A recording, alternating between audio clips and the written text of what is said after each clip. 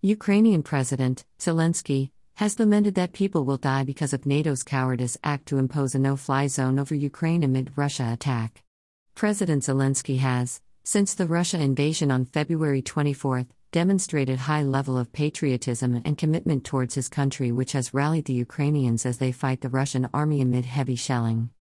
In a recent message to NATO, after a request for no-fly zone over Ukraine denied, the Ukrainian president expressed in bitterness the impact of NATO's reluctance to impose no-fly zone over Ukraine country. President Zelensky believes that if no-fly zone is imposed over Ukraine, civilians will have some protection from the air.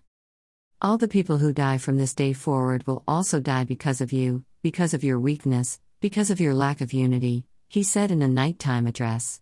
Today there was a NATO summit, a weak summit, a confused summit, a summit where it was clear that not everyone considered the battle for Europe's freedom to be the number one goal.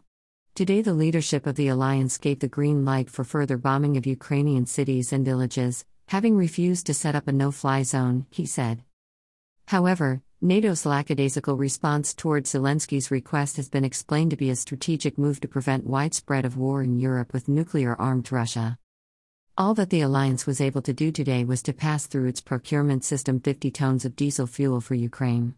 Perhaps so we could burn the Budapest Memorandum, President Zelensky said, referring to the 1994 security guarantees given to Ukraine in exchange for the withdrawal of its Soviet-era nuclear weapons. You will not be able to pay us off with liters of fuel for the liters of our bloodshed for our common Europe, he added.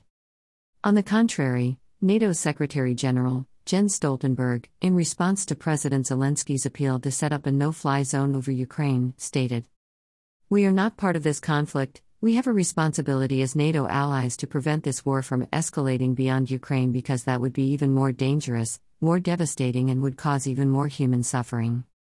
U.S. Secretary of State Antony Blinken said the alliance would defend every inch of NATO territory and that Moscow should not doubt Washington's resolve. "Ours is a defense alliance. We seek no conflict, but if conflict comes to us, we are ready," he said. "We will continue to raise the cost for President Putin.